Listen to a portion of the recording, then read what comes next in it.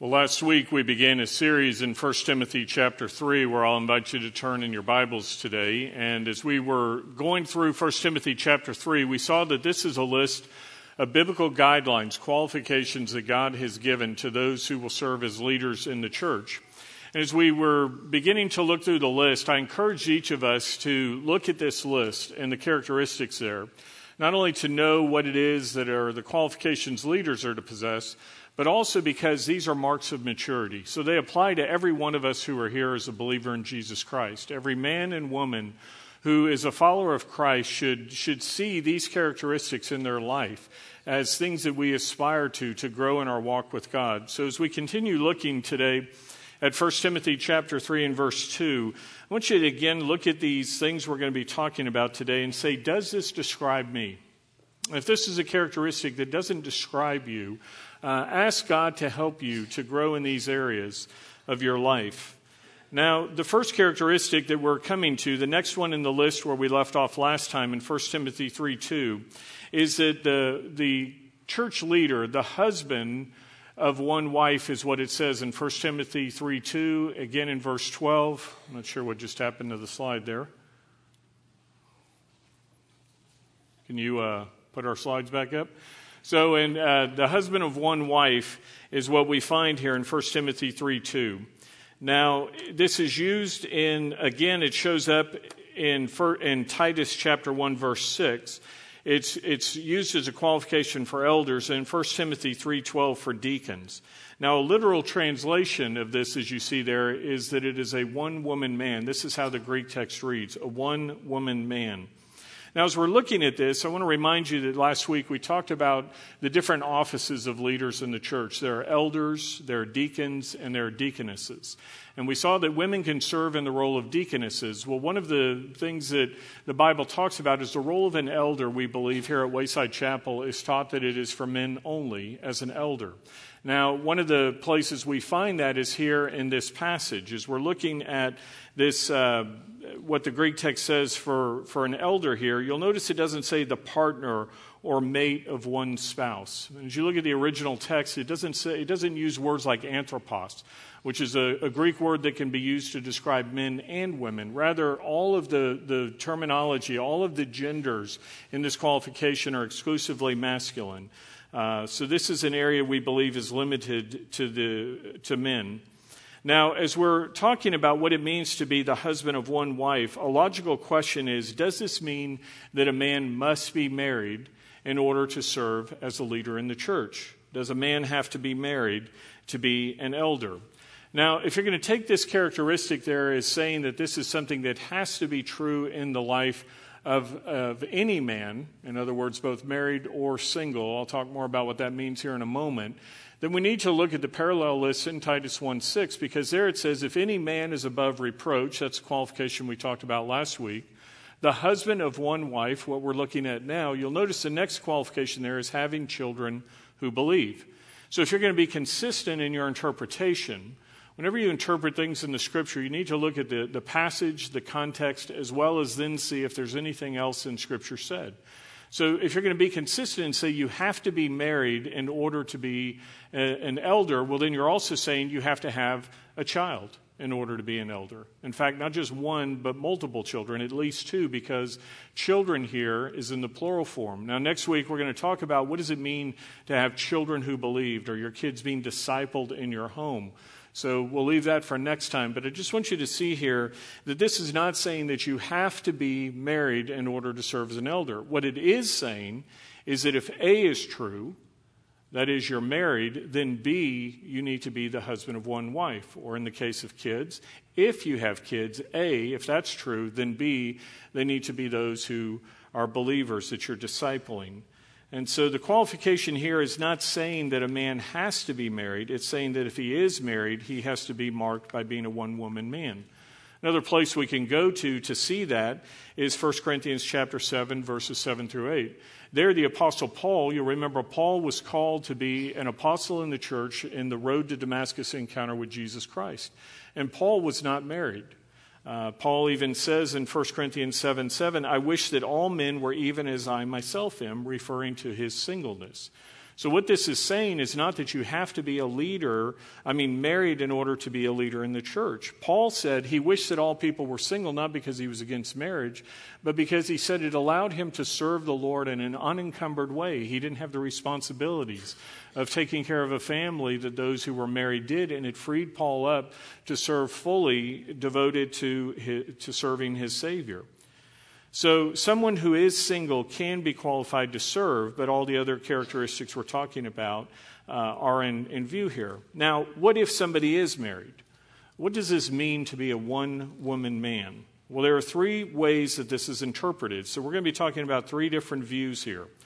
And one view says on the extreme that if you're a married person, you are never, ever to be remarried again. And what that means is if I, as a husband, and my wife were to die, and I become a widower, it says I am not allowed to remarry ever again. Because if I remarried another woman after the death of my spouse, then I would not be qualified to serve as a leader. Now, is that what the Scriptures are teaching? As you continue reading through the book of 1 Timothy, you'll find that as you get to 1 Timothy 5:14, there Paul says, I want younger widows to get married. So these are women whose husbands have died, and the Apostle Paul says God is directing that these are not women who are to remain unmarried the rest of their life. As you look at Romans chapter 7, verse 2, there it says, For the married woman is bound by law to her husband while he is living. But if her husband dies, she is released from the law concerning the husband. And so that's saying the covenant relationship, till death do us part, was fulfilled.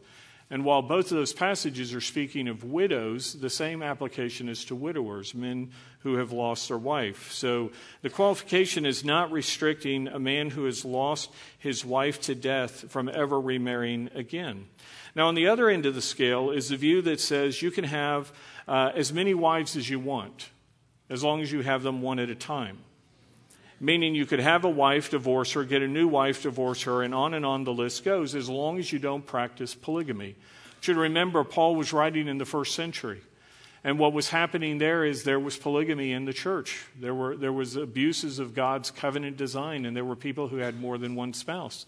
And so this view is saying that the restriction was just on having more than one spouse at a time, but that's not in view either. Because as you look at what God's Word says, the rest of the Bible, speaking of marriage, you have passages like Malachi 2:16 where God says, I hate divorce. God doesn't hate the divorced person, he hates divorce and what it does. And what he says is, marriage is not a disposable covenant. This isn't you have a person, you set them aside, get a new one, and get a next one, and on and on. We find that in passages like Matthew 19:6 where it says, they are no longer two but one flesh. What therefore God has joined together, let no man separate. Now, in a perfect world, all marriages would last until the death of a spouse. But we live in a broken world. We live in a sin-cursed world. We have men and women with free will who sometimes choose to go against God's revealed will. And so divorces, unfortunately, happen even in the Christian church. And so if that's the case, what does this mean to be a one-woman man? Well, that takes us to the third view as to what happens if a man has divorced. Is this saying that they are never able to serve as an elder or a deacon? Or if a woman has divorced, that she is never able to serve as a deaconess? Well, the easiest thing to say here would be we're going to take the ultra-conservative view that says if there's ever been a divorce for any reason or any situation in somebody's life that they are not qualified to serve as a leader in the church. But again, is that what the Scriptures are teaching? As you look at the totality of the Bible says that there is only one unforgivable sin. In Matthew chapter 12, verses 31 through 32, and in Mark 3, 22 through 30, it says the one unforgivable sin is called blasphemy of the Holy Spirit.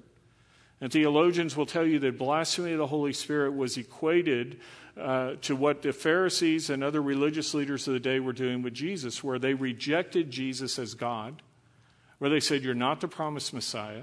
And they said the work that you are doing is done through Satan. And so they attributed the work of God to the devil, and that was blasphemy of the Holy Spirit, of God's empowerment and what God was doing. Now, I mention that here because what happens is sometimes Christians, well-meaning believers, will take the sin of divorce and they will put it in the category of the unforgivable sin. They will say that if a man has divorced his wife or been divorced by his wife, that this person is set aside and never qualified to serve again. Now, in terms of being consistent, remember, this is one of many characteristics that are listed as a qualified role for somebody to serve in a leader in a church position. There are other things we're going to talk about next week, like being drunk. So what if a man has ever been drunk? Does that mean that he is never qualified to serve ever again as a leader? The Bible speaks against being a gossip. So does that mean if somebody has been a gossip in their life that they are not qualified to ever serve as a leader? What about any of the other characteristics we're looking at? Is God saying that it's a one and done with your life, that if you ever violate a characteristic, a qualification here, that you're never able to serve? Well, the answer, of course, is no. We talked last time in 1 John 1:9 that God says if we confess our sins, God is faithful and righteous to forgive us our sins and cleanse us from all unrighteousness. Now, please hear this correctly. I'm not minimizing the issue of divorce. I'm not just saying, well, that's just kind of, it happened and we just move on like it never happened. That's not at all what we're talking about here. What we're talking about here is looking at the totality of all that is said. And one of the reasons this qualification is so important is you'll remember there's another qualification in the list that we saw last week as we read through the whole passage, that the man is to be a good manager of his home.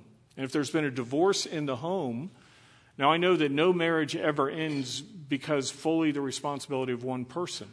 There's a joke that says, in a marriage, everybody has a problem and they're married to each other. So you have this situation where the husband and the wife are often both at fault in whatever happens, some more than others. But this is not saying that the person is without fault. So you have a divorced situation, but what if the person is the aggrieved party in the divorce? Are they set aside? Or what about the biblical qualifications and other things that are in view we're about to talk about? Another qualification that's in view here is 1 Timothy 3:2. It says a leader must be above reproach. So if the home has fallen apart, people can legitimately question what kind of manager in the home is this man? And then the other is the reputation.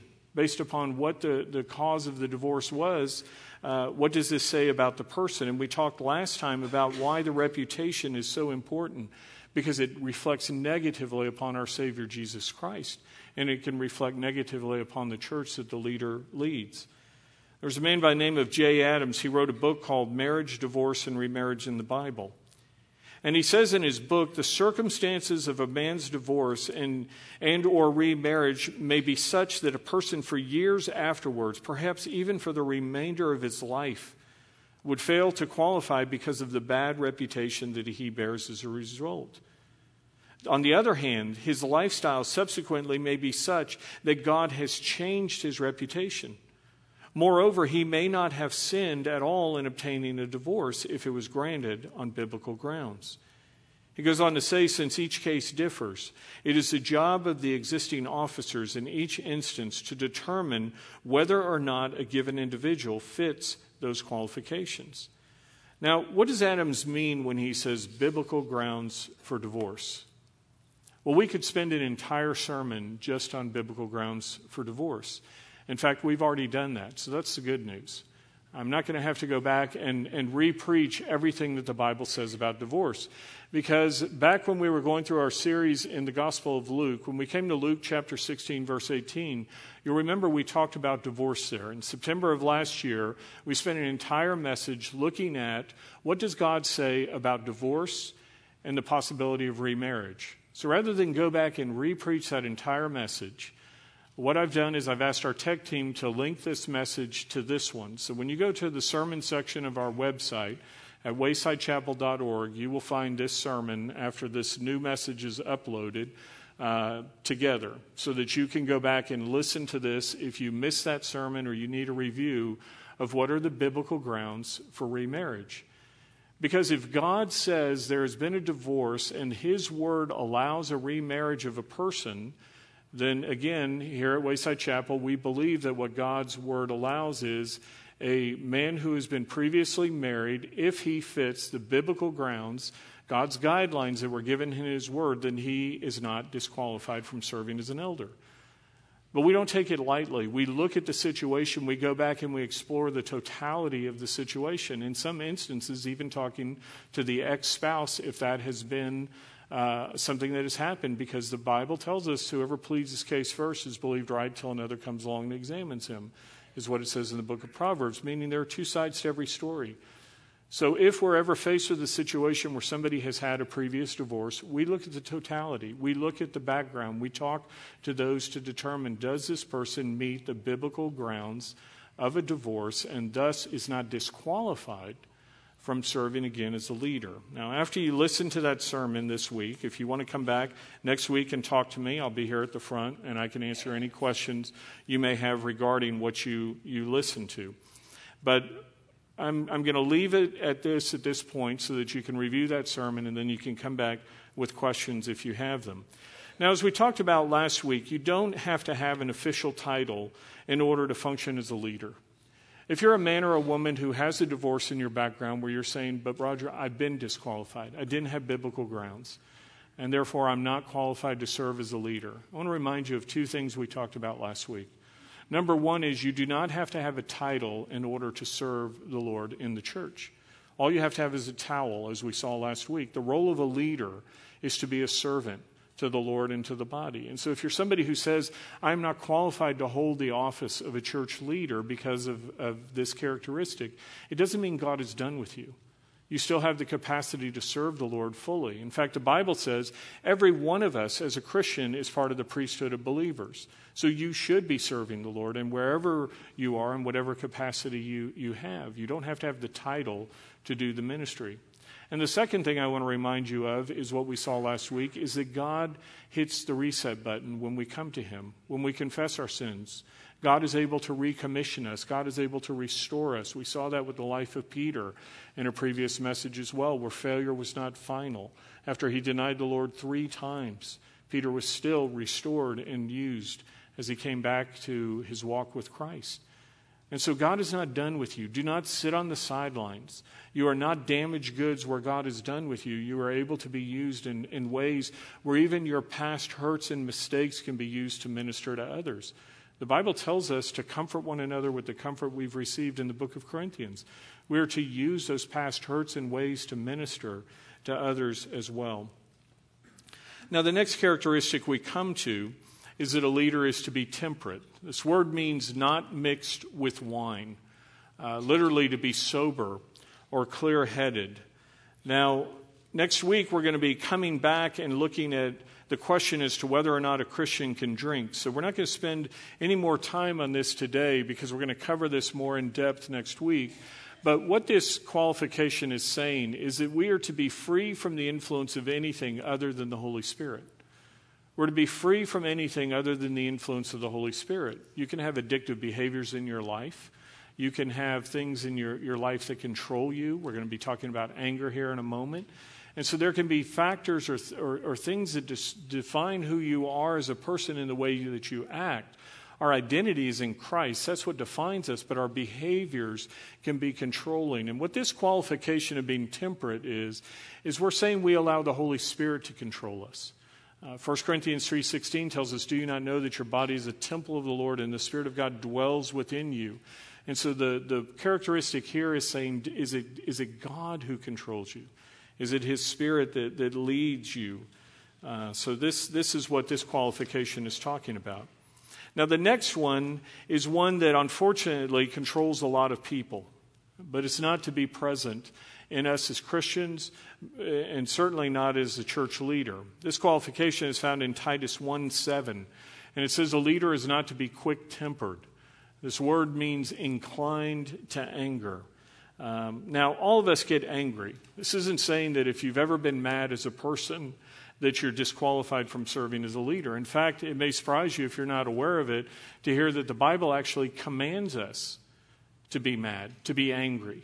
In Ephesians 4:26, it says, be angry, but do not sin. There's a righteous anger.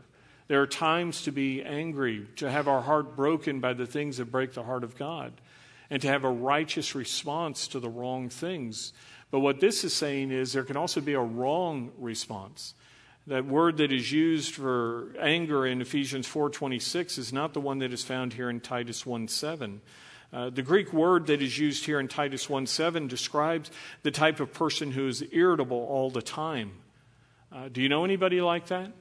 Now, don't poke the person next to you if they're the irritable one, okay? Because we don't want to have that explosion happen here in church, right? That's the Greek word thumos. It means it's explosive anger. We don't want to see that happen this morning, so that's you. But this word is describing a person who's set off by a spark, right? Something happens, and they just go nuclear all of a sudden in their response. And anyone who serves in a position of leadership knows that you serve in the role of a lightning rod. Criticism comes your way. And if you're the type of person that is inclined to anger and comes with this response of anger, then you are not qualified to serve in a leadership role. Many have heard of Charles H. Spurgeon. He was a famous English pastor from the past. And he had a lesser-known contemporary of his who was a friend and fellow pastor by the name of Dr. Newman Hall. And Hall, in his day, had written a book titled Come to Jesus. Come to Jesus. And this book actually became very popular. It moved into the best-selling ranks. It was quoted a lot. People were talking about it. And because of that, there was another pastor who got very jealous of Hall. Because he's like, well, why does everybody think Hall's so great in his work? And so this guy started to criticize Hall openly. In fact, he would write op-ed pieces. It was being republished in a paper, what he was saying about Hall. And this one particular article took a lot of traction and was being republished. And Hall at first endured the criticism patiently, but as this article gained popularity and was circulated more and more, Hall decided to defend himself and write a response. And so he writes this protest piece, and it was full of retaliatory remarks. He slung as much mud back as this one who had attacked him. And thankfully, Hall went to his friend Spurgeon and said, I'd like you to read this and tell me what you think of it before I send it in to be published. And Spurgeon reads through this article, and after reading his letter, he hands it back to his friend, and he says it's excellent. You've addressed everything, Hall. It's sharp, it's cutting.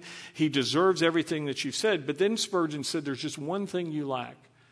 And Hall gets out his pen. Great, okay, what did I forget to say? And he said, under your name, under your signature, write author of Come to Jesus. Write the words author of Come to Jesus. Now, as these two godly men looked at each other, Hall smiled at his friend, and he tore the letter up in Spurgeon's presence. And so, as I said, there are times that we should be angry. There are times you want to be angry. Somebody deserves it. And in those moments where you want to respond, I want to ask yourself, would it change the way you respond if at the end of whatever it is you wrote or said, you had to write the words, and I'm a follower of Jesus Christ, I'm a Christian? Would that change your response? I can tell you personally, there are times that I get angry. I get mad about things. I may be in a store. I may get treated poorly. And the human side of Roger wants to respond a certain way. But then I remember there are a lot of people who know I'm a pastor. And I always wonder, should I write underneath pastor of Wayside Chapel or follower of Jesus Christ? And that changes the way that I often respond. I call it eating crow for Christ, and it's something we all need to learn to do a little more of. Now, the next characteristic which are mentioned are found in 1 Timothy 3:2 and Titus 1:8. There it says that a leader is to be prudent or sensible. And these words, the root describes somebody who doesn't act rashly. Instead, you think through your decisions. You don't act rashly, but you think through your decisions. We talked a moment ago about being controlled by the Holy Spirit. And so sometimes, if you would just slow down and you would think about not only what you're going to say and how you're going to say it, but what the potential response could be, then it'll change how you operate. Now, the next word we find is respectable. And this is the Greek word kosmios, and it's not related to the word cosmos. It's related to our English word cosmetics. Ever heard of cosmetics? Well, this is where we get the word kosmios. And so this word literally means with modesty. And you'll find it translated various ways in the Scripture: respectable, honorable, orderly, dignified. This word is actually only found one other time in the Bible outside of the qualifications of a leader, and that's in 1 Timothy 2:9. And there it says, "Likewise, I want women to adorn themselves with proper clothing, modestly and discreetly." Now, when it comes to the way that women dress, and I want you to hear this clearly, guys, I'm not just talking to the ladies here. Everything I'm about to say applies to us as men as well, because as men, believe it or not, you can cause women to stumble by the way you dress. We can cause people to stumble by the words that we say. Guys are more visually stimulated, ladies, as you already know, and women are more auditory. They respond to our words, our flattery, the stories you tell. And as we're talking about this characteristic, it's important for us to understand that the way that we act around others has impact, and it also reflects upon ourselves and our Savior, Jesus. So in terms of this idea of dressing modestly and discreetly, I like the words that a clever pundit penned one day. He said, "Girls, when they went out to swim, once dressed like Mother Hubbard. Now they have a bolder whim, and they dress more like her cupboard." Now, you'll recall Mother Hubbard's cupboard was bare, and so that's what he's saying here. Now, as I mentioned, this isn't just talking in terms of the way that you dress, ladies or guys.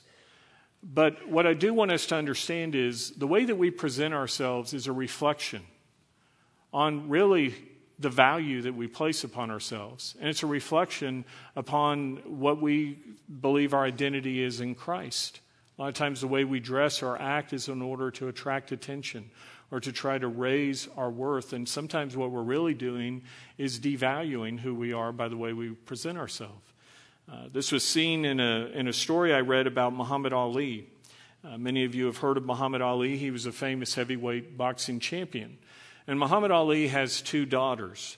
And his daughter Hannah tells the story of a time that she and her sister went to visit their father, Muhammad Ali. He had a penthouse apartment, and his daughter Hannah said that the chauffeur brought them to the apartment. He escorted them up, and as they walked through the door of the apartment, Ali jumped out to try to scare them. He said that was his practice. We always knew he was hiding behind the door, and we all played along like he scared us. And so Muhammad Ali jumps out. He scares his daughters, and they exchange hugs and kisses.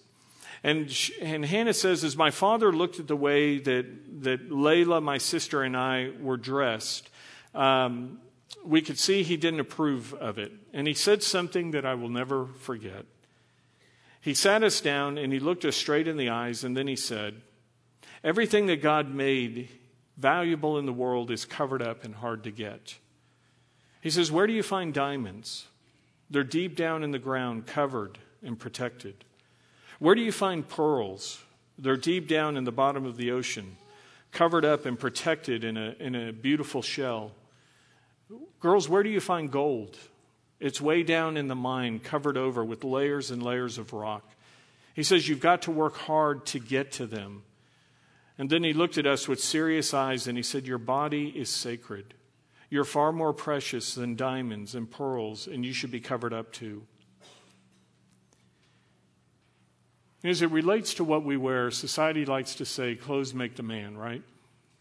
And yet as you read 1 Samuel 16:7, there it tells us in God's word that God looks not as man sees. For man looks at the externals, but God looks at the heart. And this qualification, this idea of modesty, again, I don't want you to think that I'm being a prude here or that God is being a prude when he gives this characteristic, because it's not. What he's saying is our outward presentation, our outward appearance is a reflection of what's inside. We see that in the scriptures. In Matthew 12:34, Jesus said, "The mouth speaks from the overflow of the heart." In Luke 6:45, we're told, "The good man out of the good treasure of his heart brings forth what is good. And the evil man out of the evil treasure brings forth what is evil, for his mouth speaks from that which fills his heart." As you think in terms of this overflow of the mouth that speaks from the heart, there was a book written called Everyone's a Coach. And Ken Blanchard, in his book, tells of a time that Don Shula was an NFL pro head coach of the past, and Shula lost his temper one day on primetime TV near an open microphone during a televised game with the Los Angeles Rams. This was back in a day where profanity was not common on primetime TV. And so when these cuss words came out over the airways, it was shocking to all who heard it. And millions of viewers were surprised and shocked by Shula's explicit profanity. And in fact, hundreds of letters arrived from all over the country. They wrote to the network and they wrote to Shula. And these letters to the network were forwarded to this coach and those that wrote to his team headquarters. They expressed their disappointment of Shula. And the reason for that is he was a coach who was known for his integrity as well as his witness. And people were writing how disappointed they were that this image of who they thought Shula was had been shattered. Now, Shula could have responded as many do. He could have given excuses. He could have said, well, I didn't know the microphone was there. It was the heat of the game, and I was trying to motivate these men playing the game, and on and on. But he didn't do that. Instead, Shula was broken by what had happened. And for every person who had included a return address, Shula wrote a handwritten personal note to the person, apologizing for what he had done. And he ended every letter with the words that I value your respect and I will do everything I can to earn it again. You remember last week we talked about our reputation and how it can take years to build a good reputation and minutes to lose it. And respect is that way as well. It takes a long time to build respect, but it can be lost in an instant. And as you look at how you live your life, I want you to ask yourself, are you living in a way that causes other people to respect you? Is your life one that commands respect from others? I want you to think in terms of how you handle yourself in a dating relationship. I have 2 daughters and a son. And I tell my girls and I tell my son that, in a dating relationship, the person you're dating may be the man or woman that you end up marrying ultimately in life. But it could also be a person that you do not marry. And so I always say to my kids, are you honoring the person you are dating by keeping them pure for their future husband or wife? And are you keeping yourself pure for your future husband or wife? Are you living in a way that honors the other person? Are you dating with honor? If I went to where you work, would I find that people there respect you? Now, here clearly, I'm not asking, are you the owner of the company? I'm not asking, are you a manager or a supervisor? You can have people who work for you that do what you say because you control their livelihood. You can control their hours or their paycheck. What I'm asking is, do people respect you because of who you are, not because of your position?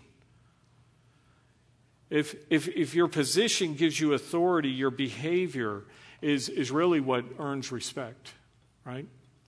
As you think of this characteristic of respect, I want you to ask yourself, if you're a parent, a father, or a mother, do your kids respect you? I'm not asking, do they fear you? I'm not asking if they do what you say because of consequences. I'm asking, do you live in a way that draws respect out from your kids? God wants us to live in a way where we're worthy of respect. And the way to do that is what Paul tells us in 1 Corinthians 11:1. There Paul said, be imitators of me just as I am of Christ. Paul said, be imitators of me just as I am of Christ. The word Christian means a little Christ. We literally represent our Savior. And ask yourself, do you look like a little Christ? Are you a person who is walking in a way where, like Paul said, if you walk the way I walk, you'll look like Jesus? Not perfect, but are you walking in a way that leads others into deeper and abiding walk with God? Now, the last quality we're going to talk about today is found in 1 Timothy 3:2 and in Titus 1:8. And this word is hospitable. It says that a leader is to be hospitable. And this word literally means loving strangers. Christians in the first century were not able to go to motels like many of us do when we travel. They didn't have a lot of inns in that day, and of those that did exist, you didn't want to stay there. They were places of thieves. They were places of debauchery. The food that was served there was often from the pagan temples, so it had been polluted, and there was questions about, what you were communicating to others if you ate it. And so as Christians, many did not ever stay in the inns, and they had to stay in the homes of other Christians as they traveled. So this characteristic of being hospitable was very important because you had lots of opportunity to show hospitality. And as Christians today, while we may not have people staying in our homes all the time like they did in the first century, we do have lots of opportunity to be hospitable here at church, in our homes and in our neighborhoods, and even the strangers we meet on the street. And if you look at this word hospitable in the dictionary, you'll find two other words near it in the dictionary. One is hospice, and the other is hospital. And these two words are really intertwined with what we're talking about today. Because as you look at the definition of hospice, it's defined as a lodging for travelers or young persons or the underprivileged. These are the youth hostels you find in Europe as you travel around. This is where this idea of a hospice comes from. And it is also further defined in our day as a place or a program designed to care for the needs of the terminally ill. And so when people come to the end of their life, we have hospice programs today that give palliative care to allow the person to end their life with dignity as well as the pain managed. And this is this idea of a hospice. Well, a hospital is defined as an institution where the sick or injured are given medical care. And I mention these words because if we merge them together, we really get a good picture of what we're talking about as Christians being hospitable here. Because the idea here is a description of what all of this entails. As believers, our churches and our homes should be a place of refuge for people who are weary as they travel through life, right? We have people who are going through life that are beat up and burdened and struggling. And they're looking for a place where they can find refuge and healing and God's touch, hospitality, where people just say, you matter, and let me show kindness and care for you. And so as you look at your own life, I want you to ask yourself, what are you doing to show this characteristic of hospitality in your own life? What are ways that you show hospitality to others? What do you do here at Wayside to make Wayside a church that is hospitable to others? Whether you know it or not, you show hospitality all the time. Just yesterday, you showed hospitality as a congregation here at Wayside. Now, you don't know what I'm talking about because we didn't advertise this. But we had a marriage conference here yesterday at Wayside Chapel. This sanctuary had over 100 police officers and their spouses here, and our children's department put on a great program for the kids of these officers. And so from 9 to 4 yesterday, we had a marriage conference here for law enforcement community. And you may be thinking, well, Roger, why didn't I hear about it? Well, I want you to think in terms, first of all, about the security, potential problems. If you advertised to the world that there was going to be a place where police officers and their spouses and kids were going to be gathered in a church, what kind of target would that have been for somebody wanting to create some newsworthy attack? And so that's one reason we didn't do it. The other is that, as you've heard me talk about before, I'm a former police officer. I know their world. And, it's a very hard world. If you're not aware of it, police officers have the highest divorce rate of any profession, higher than the military. And so these are families that are constantly under stress, and they have unique needs in what they face. And so our church was able to partner with an organization called Bless the Badge. It's a national organization that puts on these marriage conferences around the U.S., and we hosted it here. We had officers that came from Fort Worth, some from Beeville, and many from the local departments here, San Antonio Police, Bexar County, and the surrounding municipalities. And we didn't call it a marriage conference because, cops don't want to come to a marriage conference. So we called it Tactical Relationship Training, right? It's Tactical Relationship Training. And so that was taking place here. Cops love tactical relationship training. And we were able to minister to these families. And you as a church did that because it was through your gifts that allow us to have a building. Your staff is who was serving these officers and their families. You saw a picture earlier of the Admirals basketball team that is here. And they're named the Admirals. As you know, we have Dennis Robinson, the Admiral, and he gave permission for them to use his name Admiral as the Admirals team. And so Dennis Robinson was here talking to the players, one day at Wayside. But you saw the picture where they're all staying. You know that we have 2 mission houses right outside the doors of our sanctuary over here on Ivywood. 2 of our homes are set up and we furlough missionaries. Well, they've been staying there in the mission houses. And again, those are supported through your gifts. Your financial gifts to the church allow us to purchase those homes, to run those homes, to have these missionary support and things. So you're showing hospitality. You do it in personal ways. Recently, we just had camp in the city here, Pine Cove's camp in the city. And many of you opened your homes and housed the counselors who came and put on a camp for 178 kids. And you had counselors staying in your home for a week. You housed them, you fed them, you gave them a place to retreat at the end of the day of full ministry and cared for them. And you demonstrate hospitality during the greeting time when you reach out and say hi to somebody. You do it when you meet somebody in the parking lot and say, can I take you over to the children's department, or can I show you this or that? It's that 1 minute moment of you meet somebody and say, am I going to show kindness and hospitality to others? So this is an area that I know many of you are already doing many things in to show hospitality. But again, I want you to look at your own life, and I want you to say, is there something more I can do? Is there a way I can grow in being hospitable? Now, sometimes what I hear from people is, well, Roger, I really can't show hospitality in my home because I don't have a big fancy house. I don't have real nice things like other people have. That's not what's required for hospitality. There was a woman by the name of Karen Maines, and she wrote a book called Open Heart, Open Home. And in her book, she describes the difference between hospitality and entertaining. And she says, entertaining says, I want to impress you with my home and my clever decorating, with my fine cooking. Hospitality seeks to minister, saying this home is a gift from my master. I use it as he desires. You see, hospitality aims to serve. Entertaining puts things before people. It says, as soon as I get the house finished, the living room decorated, my house cleaning done, then I will start inviting people. But hospitality puts people first. No furniture? Fine, we'll eat on the floor. The decorating may never get done. You come anyway.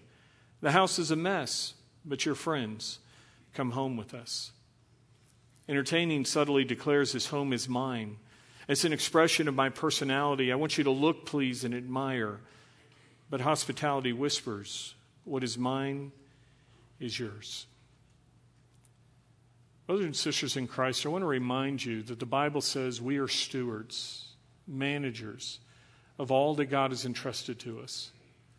Our home, our cars, the things that we have, they're not ours. They're tools that belong to the Master. And they're tools to be used for His ministry, to reach out and love other people.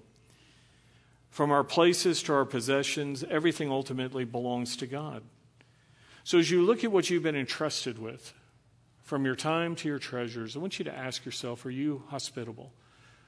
Are you a man or a woman, a boy or a girl who says, this is God's and I want to use it for His glory? And it's not it's not my identity in Christ. These are simply tools. And be willing to invite people over to your house, even if it's not all that you want it to be, even if you think it's a mess.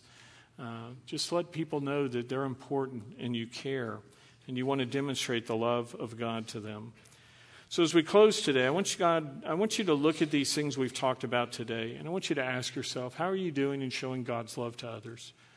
From being hospitable to the other things that we've talked about today. I want you to consider these things. So as we go to God in prayer now, I want you just to ask God to help you in the areas where maybe you need to grow a little more in your walk with Him. And then I'll close this in prayer. Let's go to the Lord in prayer.